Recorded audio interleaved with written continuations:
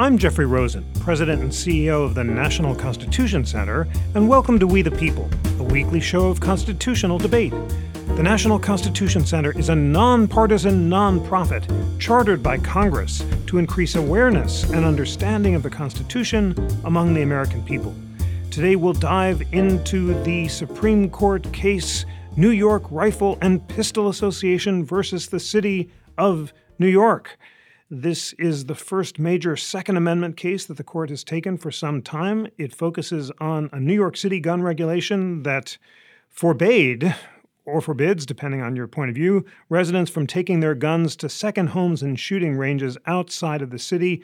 Remember, dear We the People listeners, we discussed this case over the summer when the court agreed to hear it. Yesterday, the Supreme Court heard oral arguments, and today we will review those arguments and discuss the potential constitutional implications of the case. I'm thrilled to be joined by two of America's leading experts on the Second Amendment. Clark Neily is Vice President for Criminal Justice at the Cato Institute and an adjunct professor at the University of Texas School of Law. Clark served as co-counsel in the landmark Second Amendment case District of Columbia versus Heller, and his colleagues at the Cato Center for Constitutional Studies filed a brief in the New York case. Clark, it is wonderful to have you back on the show. I'm so happy to be back. Thank you. And Darrell Miller is Melvin G. Shim Professor of Law at Duke and co-director of the Duke Center for Firearms Law. With Joseph Blocher, he's the author of The Positive Second Amendment, Rights, Regulation, and the Future of Heller.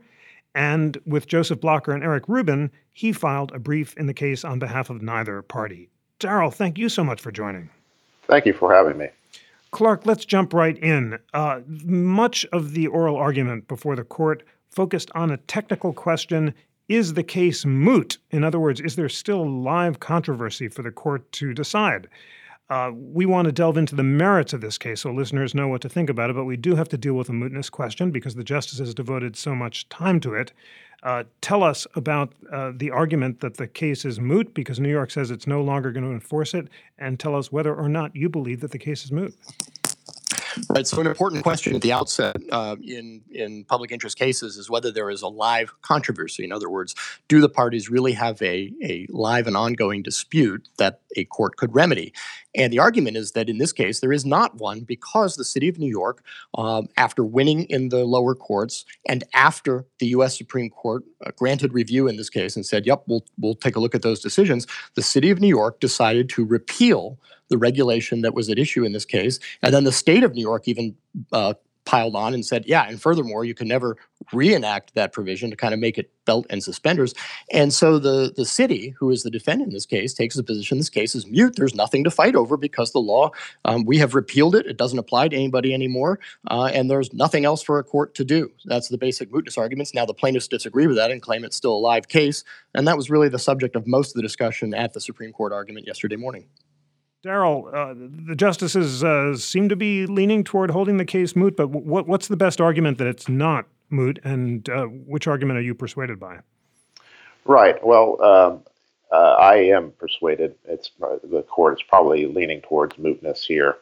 But I suppose the best argument, or the argument that seems to be most persuasive to at least the plaintiff's counsel is that the regulation in New York City requires a person to essentially have unbroken travel with the firearm locked and unloaded in storage from the home to another place, like a shooting range or another home, but that it doesn't include things for like stops for coffee breaks, or the oral argument talked about what if you stop at your mother's house. That was a statement by Justice Gorsuch, and that both under the old regulation and under the new regulation, the fact that there's not permission to stop for a cup of coffee or at your mother's house means that there's a live controversy. This is a pretty slender read. I really doubt that there were many people that were persuaded by that argument, but it's probably the best one they have. One of the interesting things I'll just note here is there was some disagreement between the plaintiff's counsel and the Solicitor General, who argues on behalf of the United States, and it came out in favor of the plaintiffs, the NYSERPA in this case. There was a disagreement about whether the possibility of damages actually made this moot, with the Solicitor General really pushing that argument that there were some nominal damages perhaps available with an amended complaint. And Paul Clement, who is a very skilled Supreme Court advocate, arguing for the plaintiffs, not really biting on that. So it was an interesting tactical or strategic disagreement between the plaintiffs' counsel and the SG. Well, we will give we the people listeners what the people of the United States may not have, which is a discussion of the substantive merits of the case. And let's plunge right into them. Clark, Paul Clement, in his very first words before the court, said that text, history, and tradition all make clear that New York's restrictive premises license and accompanying transport ban are unconstitutional. He added that New York is adopting a view of the Second Amendment as a homebound right with any ability to venture beyond the curtilage with a firearm, a matter of government grace. And he said that that is inconsistent with the history, text, and tradition of the Second Amendment. Do you agree or disagree, and play out the argument for why you think that the New York law, if the court were to consider it on the merits, would in fact violate the Second Amendment?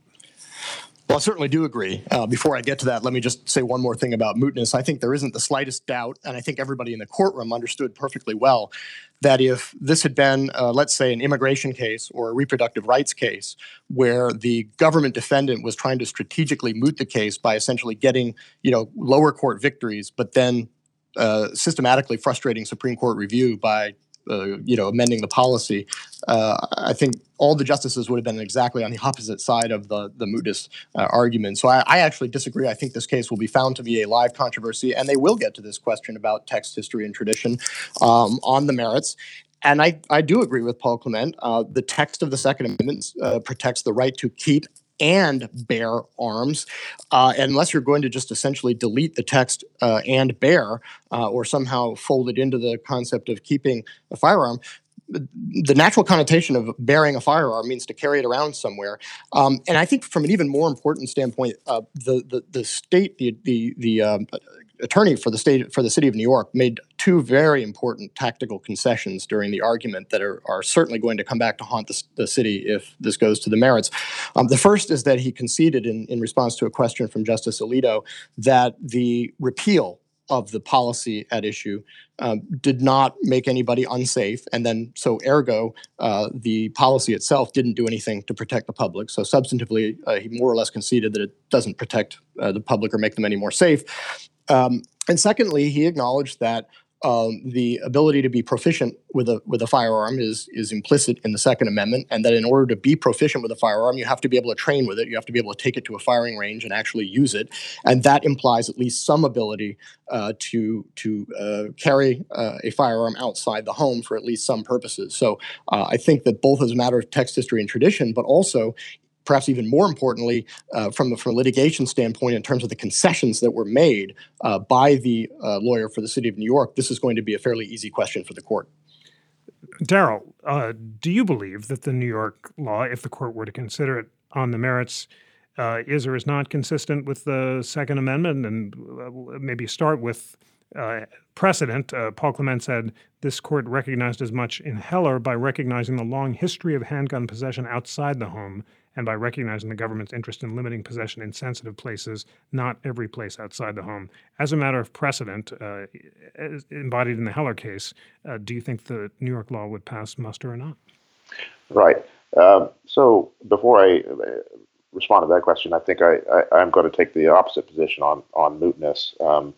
I'm not sure that that's actually true, that if the plaintiffs, if the government gives everything that the defendants want in a kind of irrevocable way, that the Supreme Court is in a position to rule on the constitutionality of a statute that no longer exists, where the plaintiffs get whatever they want. So I think I take a different position on the mootness question, both descriptively in terms of what Clark has said, but also predictively in terms of where I think the Supreme Court would go. They would have to go to an extraordinary set of lengths to alter what is just general across-the-board rules on mootness to really reach the merits in this case. On the merits, though, because that's the question that you asked me, I think it's worth mentioning that there was a remarkable brief in the opinion by scholars of linguistics. And these scholars of linguistics say that the initial decision in Heller about what the word bear means, bear arms, was just wrong. And that if you look at 18th century usages of the words bear arms through big data sets of 18th century documents, it's almost never used in the sense that the plaintiffs want to use it. Now, that doesn't mean that Heller is or should be overturned, but it does erode some of the sort of textualist arguments that, well, bear just means carry, and that's what everybody understood it to mean in the 18th century, because this new data that has come up after Heller seems to belie that. As to your direct question, I think the strongest argument about the unconstitutionality of New York City's regulation is that there has to be some kind of incidental rights associated with the right to keep. It has to be that you have to be able to take a firearm from the place of purchase or repair to your home. It has to be that you have some sort of rights to practice with that firearm. And so in that sense, I kind of, and this argument was made by some of the amici, and in fact, maybe by the New York City itself in its concession, that there are some incidental rights associated with the right to keep, including transporting locked and unloaded firearms from different places. And I think that's the strongest argument that this is, in fact, an unconstitutional regulation. Clark, let's delve into the text and the meaning of bear arms. So we, the people listeners, know that the National Constitution Center's interactive constitution has a wonderful feature called the drafting table, where you can see early drafts of the amendments in the Revolutionary Era state constitutions. And I'm just looking at a few of them right now. The Massachusetts Constitution of 1780 said the people have a right to keep and bear arms for the common defense. New Hampshire said no person who's conscientiously scrupulous about the lawfulness of bearing arms shall be compelled thereto, provided he will pay an equivalent. Tell us, based on these Revolutionary Era texts, how you understand the original meaning of the phrase bear arms. Well, I certainly agree that reasonable people can see it differently, but it really can depend on what sources you choose to look at. Another source you did not mention is the Constitution of the State of Pennsylvania, which specifically, and did at the time, protect the right of the citizens to bear arms in defense of themselves and the state. One argument that gets made here is that bearing arms really has a purely military connotation, so it really only comes up in, or only applies to bearing arms, in military service and defense of your country. But the language in the Pennsylvania Constitution undercuts that assertion because, again, it says that the right of the citizen to bear arms in defense of themselves and the state shall not be questioned. So there's no question that at least some contemporaneous usage back during the relevant era use the term bear arms in an individual personal self-defense capacity or connotation. And that is not the exclusive interpretation one could give to that terminology in the Second Amendment, but it is certainly a plausible, and I personally think more than plausible, I think absolutely persuasive interpretation of bear arms, particularly when compared with founding era practice. You have to keep in mind how much different a role firearms played during the founding era than they do now. I would say that it's a fair comparison or a fair description to say that guns back in the founding era, the late 18th century, were like today's smartphones. If you were going more than about 50 or 100 feet from your house, you took it with you, and you took it with you virtually everywhere. They were so commonplace. It was just so much a part of everyday life that I think the idea that it might be the case that the government could restrict your ownership of a firearm to a specific place like your home, I think that virtually any American during the founding era would have found that flabbergasting and frankly kind of ridiculous given the role that firearms played in colonial era life. Darrell, as Clark says, the Pennsylvania Constitution did recognize an individual right to bear arms, as did the Vermont Constitution. I'll read that language in a second. Those were the only two. 2 out of the 13 states recognized an individual right to bear arms for self-defense. All the other 11 talked about some kind of collective right of the militia not to be displaced by an overweening federal government. And the Pennsylvania language, just to reinforce Clark's point, is that the people have a right to bear arms for the defense of themselves and the state. And then the Vermont Constitution is the only other individual rights like language that says the people have a right to bear arms for the defense of themselves and the state. What are we to make of that? The fact that it's 2 out of 13 that use that individual rights language, and does that textual history cast much light about the scope of the Second Amendment today? Right, and I think it's an excellent question, and Clark is right. There are some states that talk about the right to bear arms in a much more personal, individual rights frame. I think we have to start with what Heller says it's doing, and what Justice Scalia, the late Justice Scalia, said he was doing, which was he was applying an original public meaning interpretive approach to what the Constitution says. And original public meaning means we go to the sources in the 18th century and find out what was the most common use of terms at that time, not outlier use of terms, not rare use of terms, but what was the most common use of terms? How would terms be commonly understood?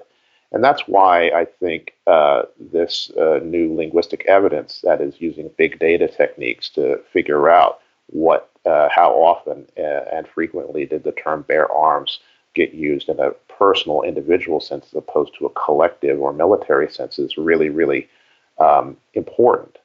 Now, as I said before, there's nothing to say that some other kind of frame for constitutional interpretation, for example, that things changed with Reconstruction and the 14th Amendment in 1868, or some kind of living constitution approach to the Constitution can't support the idea that no matter what the framers would have understood or the framing generation would have understood, the law now is that the right is personal and individual in some sense. But I'm just taking Justice Scalia at his word when he says this is how you do constitutional law, and originalism is about what was the most common use of these terms at the time. And you don't look at outlier uses, you look at the most common use of the terms. Well, Clark, if the Second Amendment does have an individual rights component, as Heller clearly said it does, and if it protects some right to carry guns outside the home, as people on both sides seem to concede that it does, what is the scope of that right to carry outside the home? The New York law is an extreme one. It seems that no other state had such draconian carry restrictions. But how would you define the scope of the right to carry outside the home, and what, if any, are its limits? Well, I think it's pretty clear that the scope of the right to carry outside the home is a right that is enjoyed by law-abiding citizens to carry a firearm, at least certain firearms. I think we can argue about fully automatic weapons later. I don't think the Supreme Court is ever going to protect those. But let's say commonly owned firearms, like a semi-automatic pistol, outside of the home.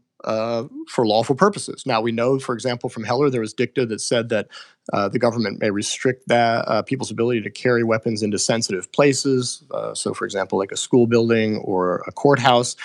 But the implication of the Second Amendment is fairly open-ended: keep and bear arms. And if the Second Amendment includes a kind of a self-defense explanation or a meaning, then you'd want to be able to carry a firearm wherever you might need it to protect yourself. And just to give one example, think about Reconstruction era. Think about the Jim Crow era. Think about a time in our country when the freedmen, newly freed Black people who had been enslaved previously, were out there trying to enjoy their civil rights, and they're being terrorized by the Ku Klux Klan, for example. Is it going to be sufficient for them to have a gun at home? No, of course it's not. They're going to need to be able to have a gun wherever they go in order to protect themselves from that kind of sudden violence and terror.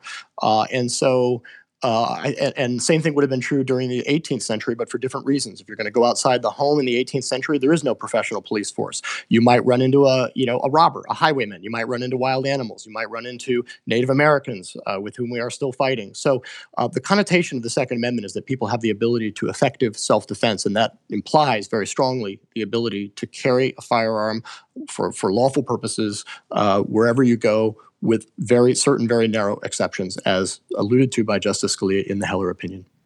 Thanks for stating that proposed rule so clearly. Darrell, in your piece, The Conservative Case for a Homebound Second Amendment, you said that the historical record on public bearing of weapons is marked by ambivalence, not consensus. The consistent thread from the 18th and 20th centuries to today is disagreement about whether arms should be permitted in public and widespread regulation and even prohibition of the practice. And for that reason, you reject the conservative proposal that a right to have a firearm in the home and a corollary right to bear arms, incidentally for purchase, service, and use of emergency, should be recognized. And you say that whether guns should be permitted outside the home is a matter for citizens to decide among themselves. Tell us more about that argument and also what your vision of the positive Second Amendment is. Yes, absolutely. So Clark is absolutely correct that the 14th Amendment, which doesn't get the kind of respect that it's due in Second Amendment litigation or argument, is really key here. Before I go into that, though, I think it's fair to say that right now, as far as I know, there is no state in the Union where it is categorically prohibited to carry a firearm. Every state in the Union has some mechanism for allowing somebody to obtain a license to carry a firearm, concealed or unconcealed. And some states have no licensing requirement at all. So the real nature of the debate is not really about whether the Second Amendment protects gun carrying outside the home, but what kind of licensing is permitted. Because right now, every state, through its own legislatures, have permitted some mechanism of public carry. In terms of the 14th Amendment, I think it's important to sort of make the point, and as I said in the conservative case for the homebound amendment, there's lots of ambivalence. So the 14th Amendment makes the right far more individual. That's pretty unquestionable. But it's also happening at a time of serious public strife. The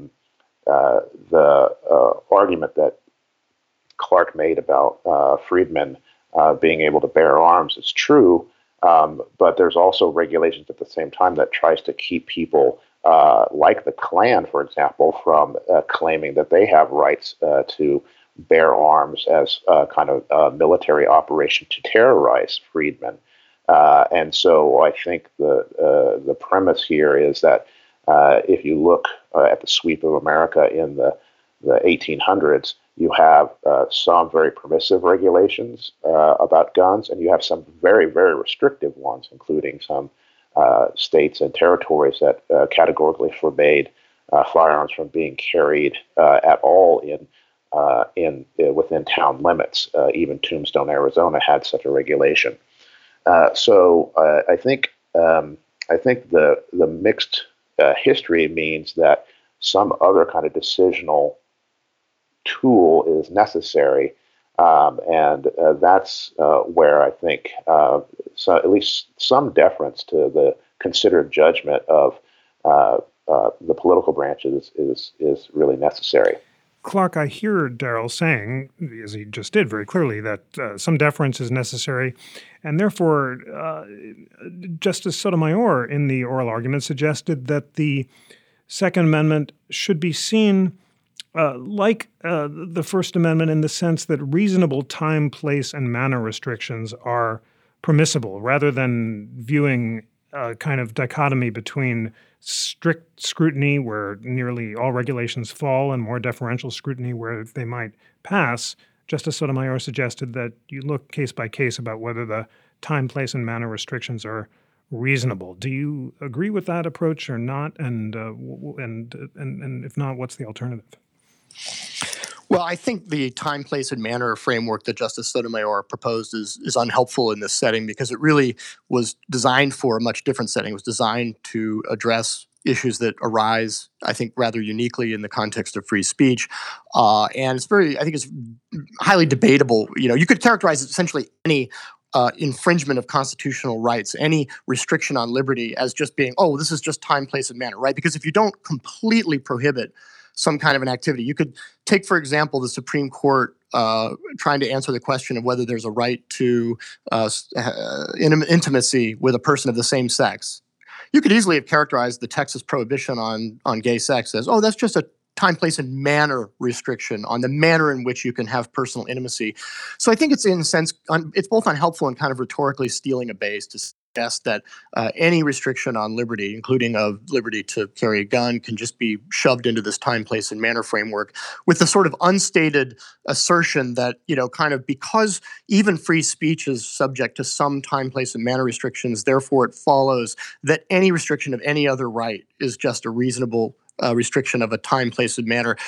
As I said, I think it's an unhelpful framework. And I think the real question comes down to a very simple point, and it's this. Is the Second Amendment, like other rights, like most of the other rights specifically articulated in the Bill of Rights, one that requires the government to carry the burden of showing that any restriction on that right is truly necessary or truly advances some important public policy? That really, I think, is the crux of the issue. And whether the government can or cannot make that showing should be what determines the answer to the constitutional challenge. So again, trying to shove the Second Amendment into different kinds of doctrinal frameworks like time, place, and manner, I think it's unhelpful at best. At worst, it may be trying to steal a rhetorical base. And the question really comes down to, can the government justify this law the way it has to justify other fundamental rights, or can it not? Darrell, now we're getting into the nub of the disagreement among justices like Justice Thomas, who have complained that the Second Amendment should not be treated like a second-class right, and like the First Amendment, any laws that infringe on it should be subject to the closest judicial scrutiny. Two other justices, including Justice Sotomayor, who argue for a more deferential standard of review and are willing to evaluate time, place, and manner restrictions on a case-by-case basis. What test do you prefer, and how can you help our listeners understand how they should choose a standard of scrutiny? Yeah, a great question. And I think this is where probably Clark and I, at least our sort of thoughts on this somewhat converge, which is I think we're both in agreement that no right is absolute, and that some kind of questions about the Second Amendment's scope or coverage can be answered with sort of categorical rules of various kinds.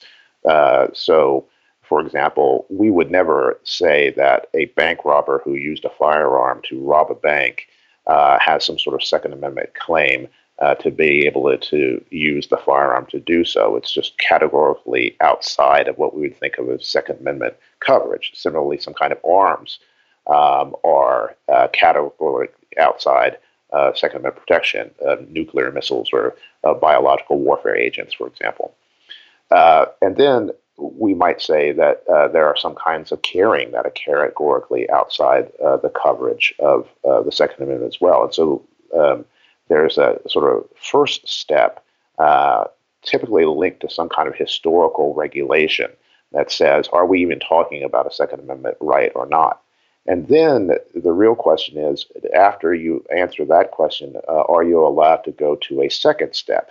That is, if the history is unclear, if the history is muddled, if it isn't quite sure, if you're not quite sure what level of analog to use, for example, is carrying a gun in an airplane, like carrying a gun on a stagecoach or on a horse. If you really can't make that kind of question, then the second step is what I think Clark agrees is some kind of showing on the part of the government about why you are regulating guns in this way. In the airplane example, obviously, there's no airplanes in 1791 or 1868 when the 14th Amendment is ratified, but it seems pretty hazardous in a closed compartment for anybody to be able to carry a loaded firearm. And so there has to be some sort of government showing, and this is usually where you get into debates about the level of scrutiny. What kind of showing must the government show? How much evidence must it produce? What is the balance between the rights interest of the gun bearer who wants to take the gun on the plane and the government's interest in protecting airline travel? And that's where we get into the issues about either time, place, or manner, or other kinds of showings by the government of why they are restricting the carriage of firearms. So, Clark, as you hear Darrell's proposed standard, first you look for a historical analogy, and if the history doesn't clearly answer it, then you have to balance the interests of the individual against the interests of the government, and of course have to identify the standard of scrutiny. What do you think of that standard? Well, I think this is a real challenge for the Supreme Court because, generally speaking, rights that are specifically listed in the Bill of Rights are considered to be fundamental rights, and the government is generally held to a standard of strict scrutiny, meaning the government has to show that it has a compelling interest in regulating the conduct in question, and that the way it has gone about regulating that conduct is narrowly tailored to promote the government's compelling interest. I think it's fairly clear that the Second Amendment is it's explicitly mentioned in the text of the Constitution, so that would tend to point in the direction of strict scrutiny.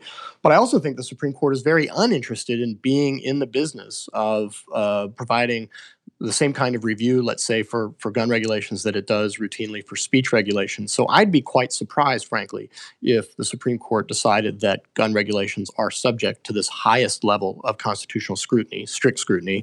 And I would expect to see something more along the lines of some form of what we call intermediate scrutiny, meaning that the government still has to have an important interest that is genuinely being advanced by the regulation in question, but it gets a bit more leeway in formulating those regulations than it might with something like a speech regulation. So I think for a variety of reasons that's where we are likely to shake out, regardless of whether that's the approach that would be the most faithful both to constitutional text and to standard Supreme Court doctrine in this area.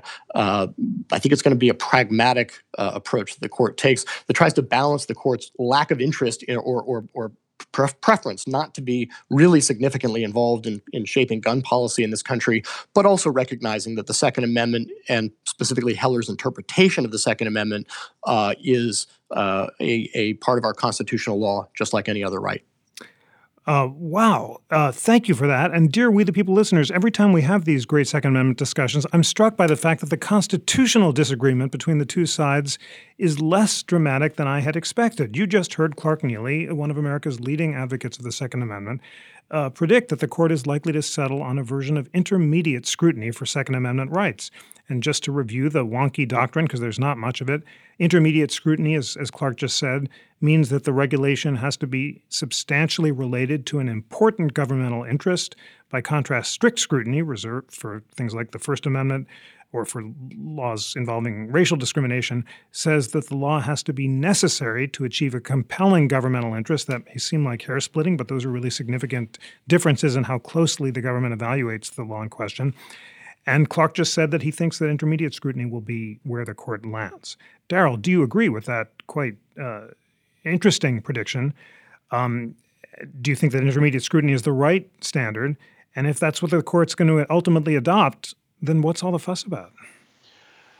Right. Well, I think Clark, I don't want to put words in his mouth, but I'm assuming that he's making a predictive judgment that due to the difficulties of sorting out all the sort of empirical evidence, all the historical evidence, and the fact that intermediate scrutiny tends to be a kind of a conventional way to address really sticky, thorny constitutional problems. I think he's just predicting that's where the court will land. I think, and again, I'm putting words in his mouth, but in his defense, I think what Clark would probably agree is that the kind of intermediate scrutiny that the gun rights advocates want applied, if they want intermediate scrutiny applied at all, is something that's a real intermediate scrutiny that requires a real showing of some kind of regulations and its benefits, as opposed to speculation.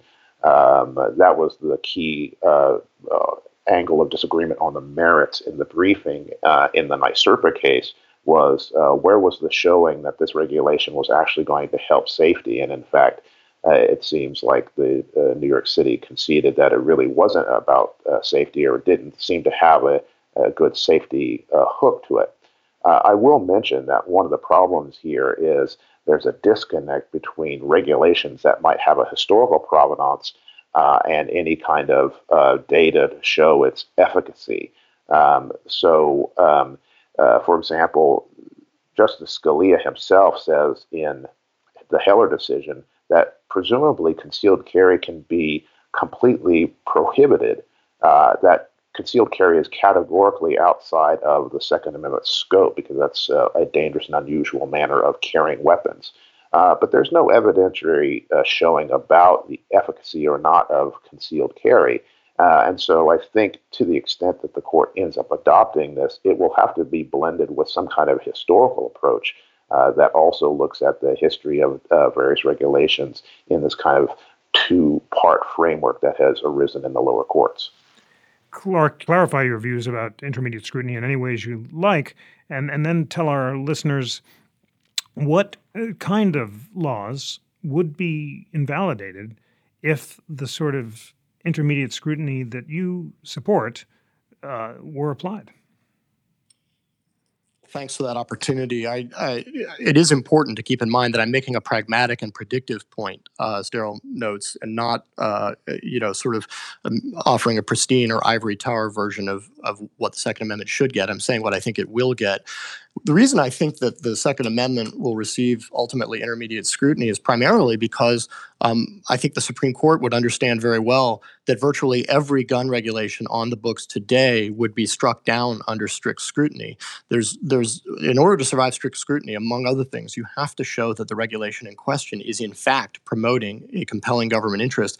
And there is a vast body of empirical studies that demonstrate pretty conclusively that gun regulations, there's very little, if any, connection between gun regulations and any positive public policy outcome. So if the government, whether a state or federal government, were in a position of having to show that a particular regulation actually advances some compelling government interest like public safety, virtually everybody knows they won't be able to do that. And so I think the court is going to want to avoid putting itself in that position where it's going to have to strike down virtually every gun law in the country, as it would, I think, pretty clearly have to do if it chose strict scrutiny as the applicable standard.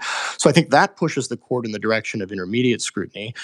There's sort of a whole subset of different sort of ways of describing what that requires, this intermediate scrutiny. But the touchstone for all forms of so-called heightened scrutiny, including intermediate scrutiny, is that the burden is on the government to come forward with two things: a genuine explanation of what it's trying to achieve, not some post hoc rationalization, but a genuine statement of its true end, and then at least some evidence that the regulation in question is in fact advancing that end.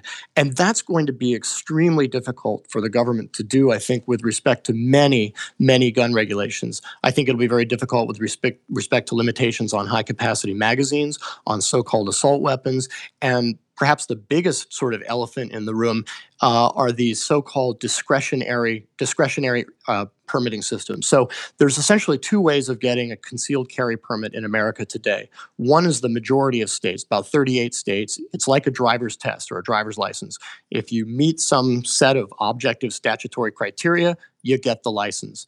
But in about a half a dozen or maybe 8 states, including California and New York, it's up to the complete discretion of local law enforcement. Your local police chief gets to decide on a whim whether or not you get a permit.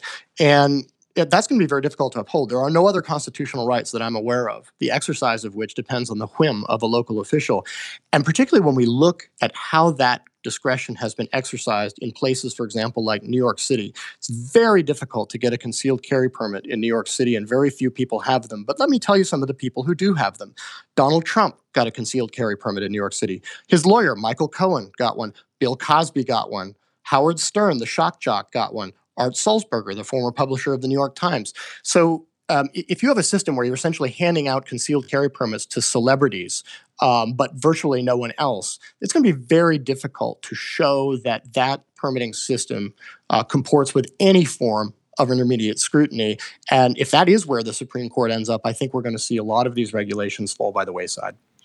Wow, that is a fact that I didn't know about Art Sulzberger and Donald Trump, that they both share concealed carry permits from New York City. Darrell, Clark just said that he believes that under intermediate scrutiny with BITE, courts would ask for a genuine statement of interest and evidence that the regulation, in fact, achieved that genuine end. And he said that that would call into question high-capacity magazine guns, assault weapons bans, and discretionary permitting systems like those in New York. Do you agree or disagree? And do you think that those three regulations should be sustained under a proper reading of the Second Amendment or not?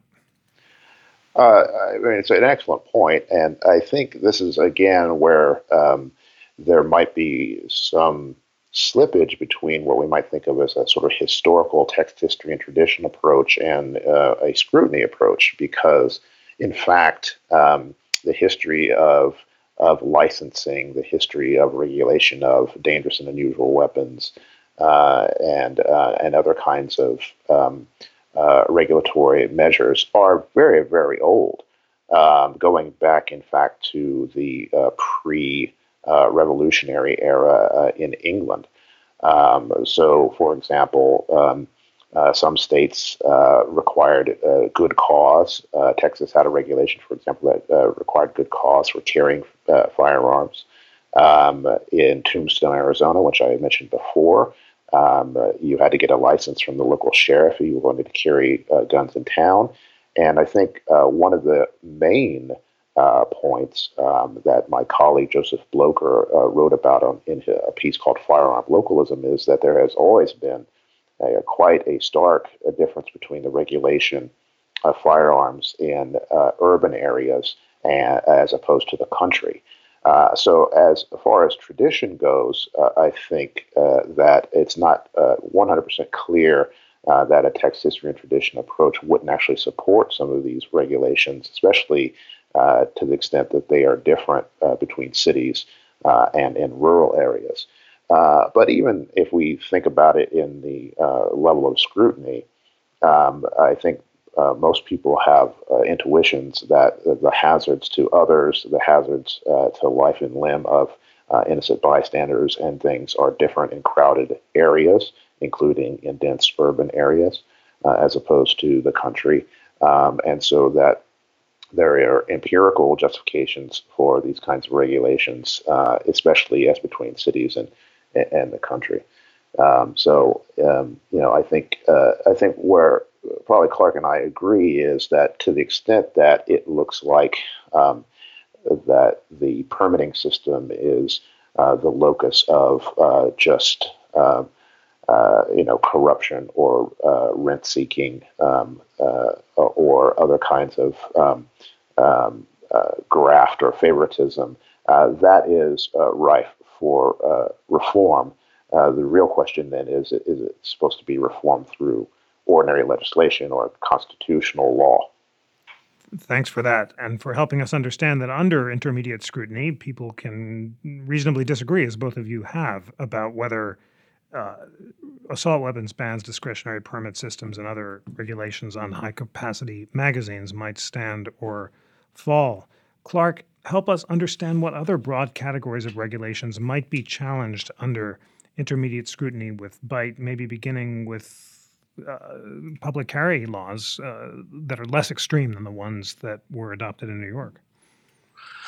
Right. So I do think the number one target would be these states that make it very difficult to get a permit to carry a pistol outside the home. And certainly a state that has a regime that leaves it to the whim of a local law enforcement official to decide who gets a permit and who doesn't, that's going to be very hard to defend under any form of heightened scrutiny. And I think those would go down. Another issue that's kind of interesting that's been percolating somewhat is whether the Second Amendment protects other weapons besides firearms. There's been a case involving pepper spray out of Massachusetts. There's one going on right now with stun guns. Even a case involving nunchucks, which is a Japanese martial arts weapon out of New York. But knives are a big deal. There's up until just recently, New York City had it was a crime to carry basically a folding knife, the kind of knives that you see in rural America. Almost every man over the age of 12 is carrying one in rural America.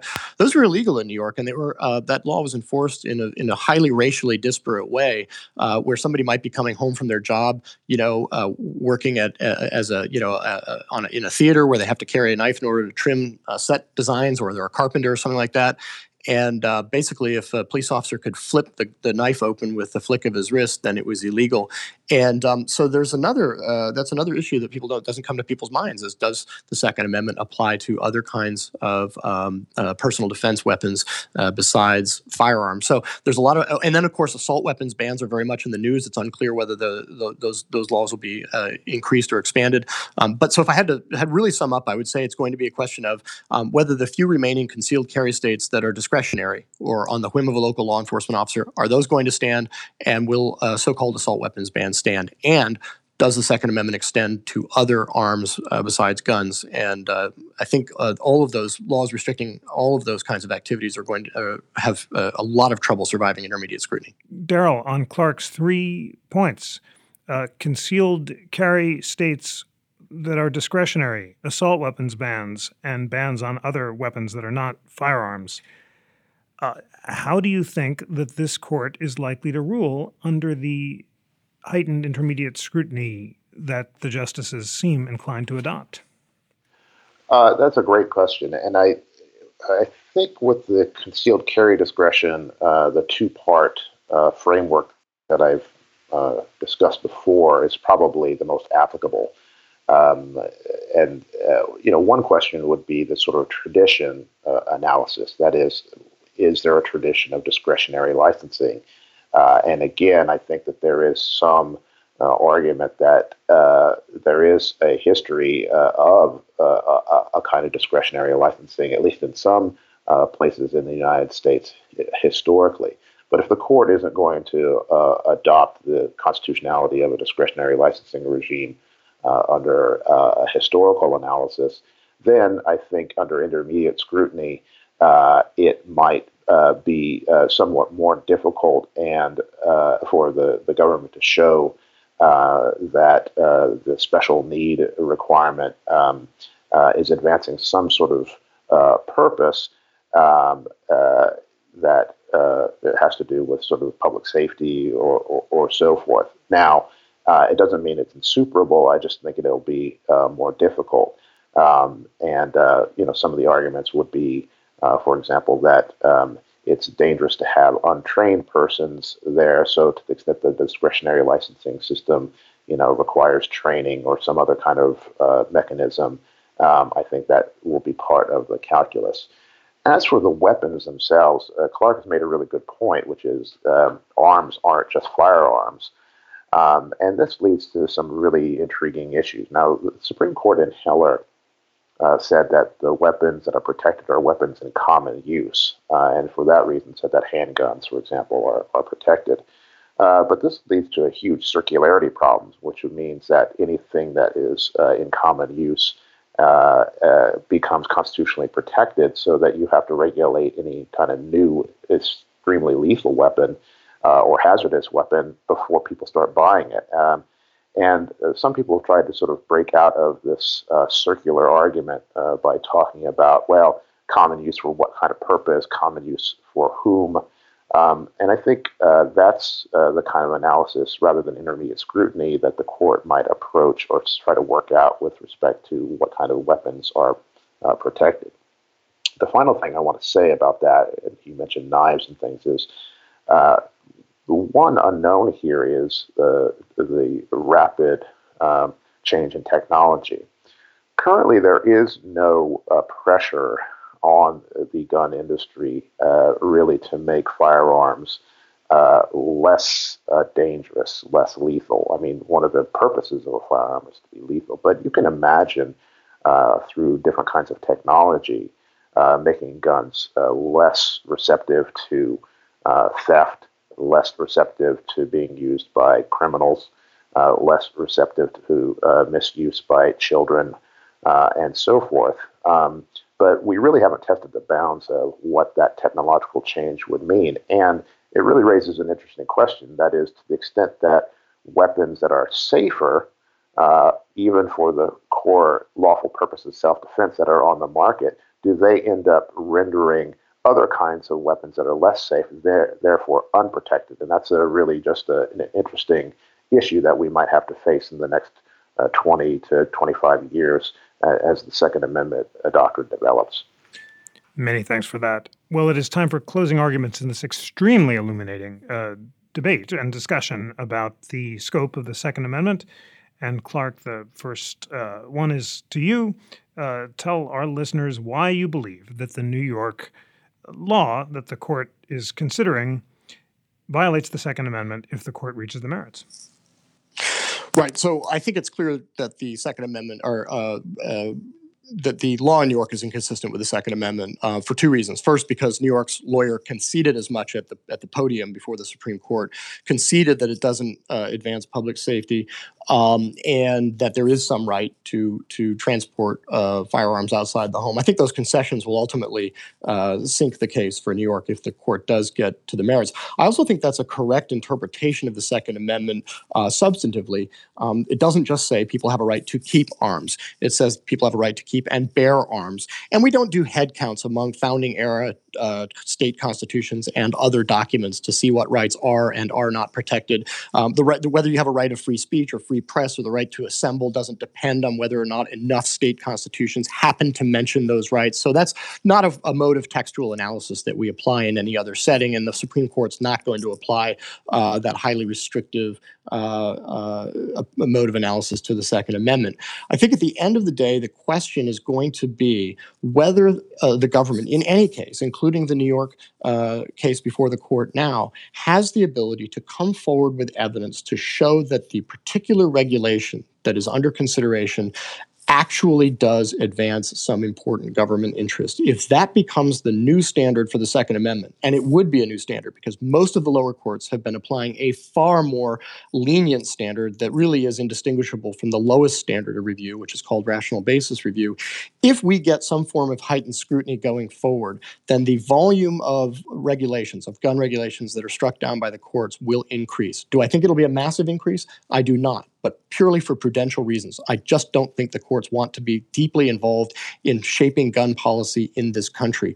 But a larger number of gun regulations will be struck down under a more searching form of scrutiny if the Supreme Court decides to go that way in this case. And that really is the most interesting thing about this case.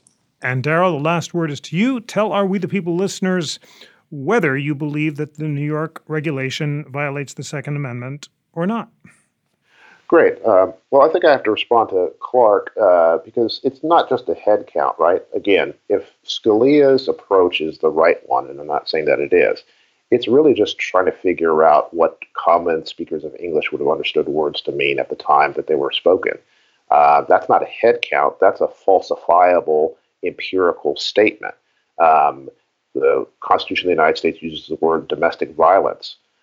You could find one or two maybe outlier usages of domestic violence to mean wife battery at the founding era, but that's not what that term was routinely used for at the founding era. So it's not just a nose count; it's a falsifiable empirical fact.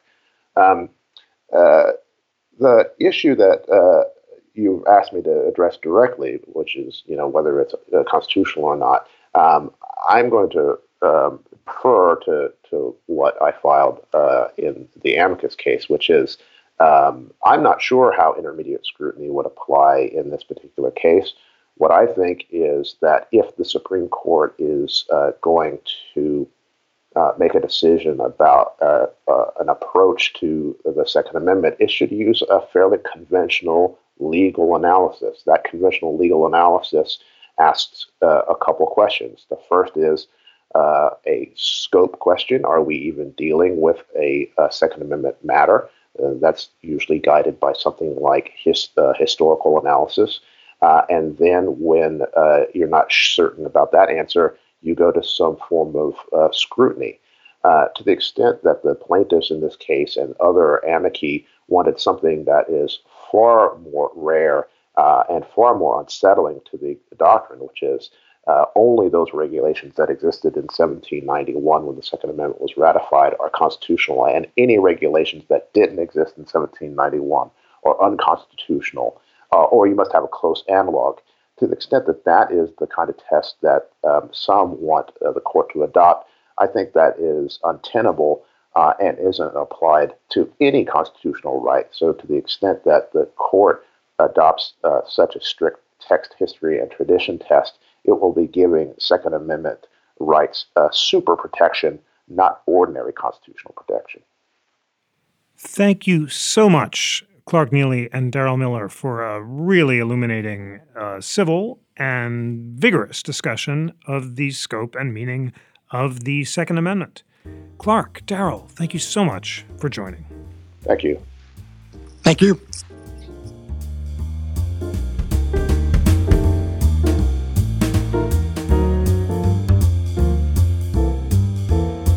Today's show was engineered by Kevin Kilburn and produced by Jackie McDermott. Research was provided by Lana Ulrich and Jackie McDermott.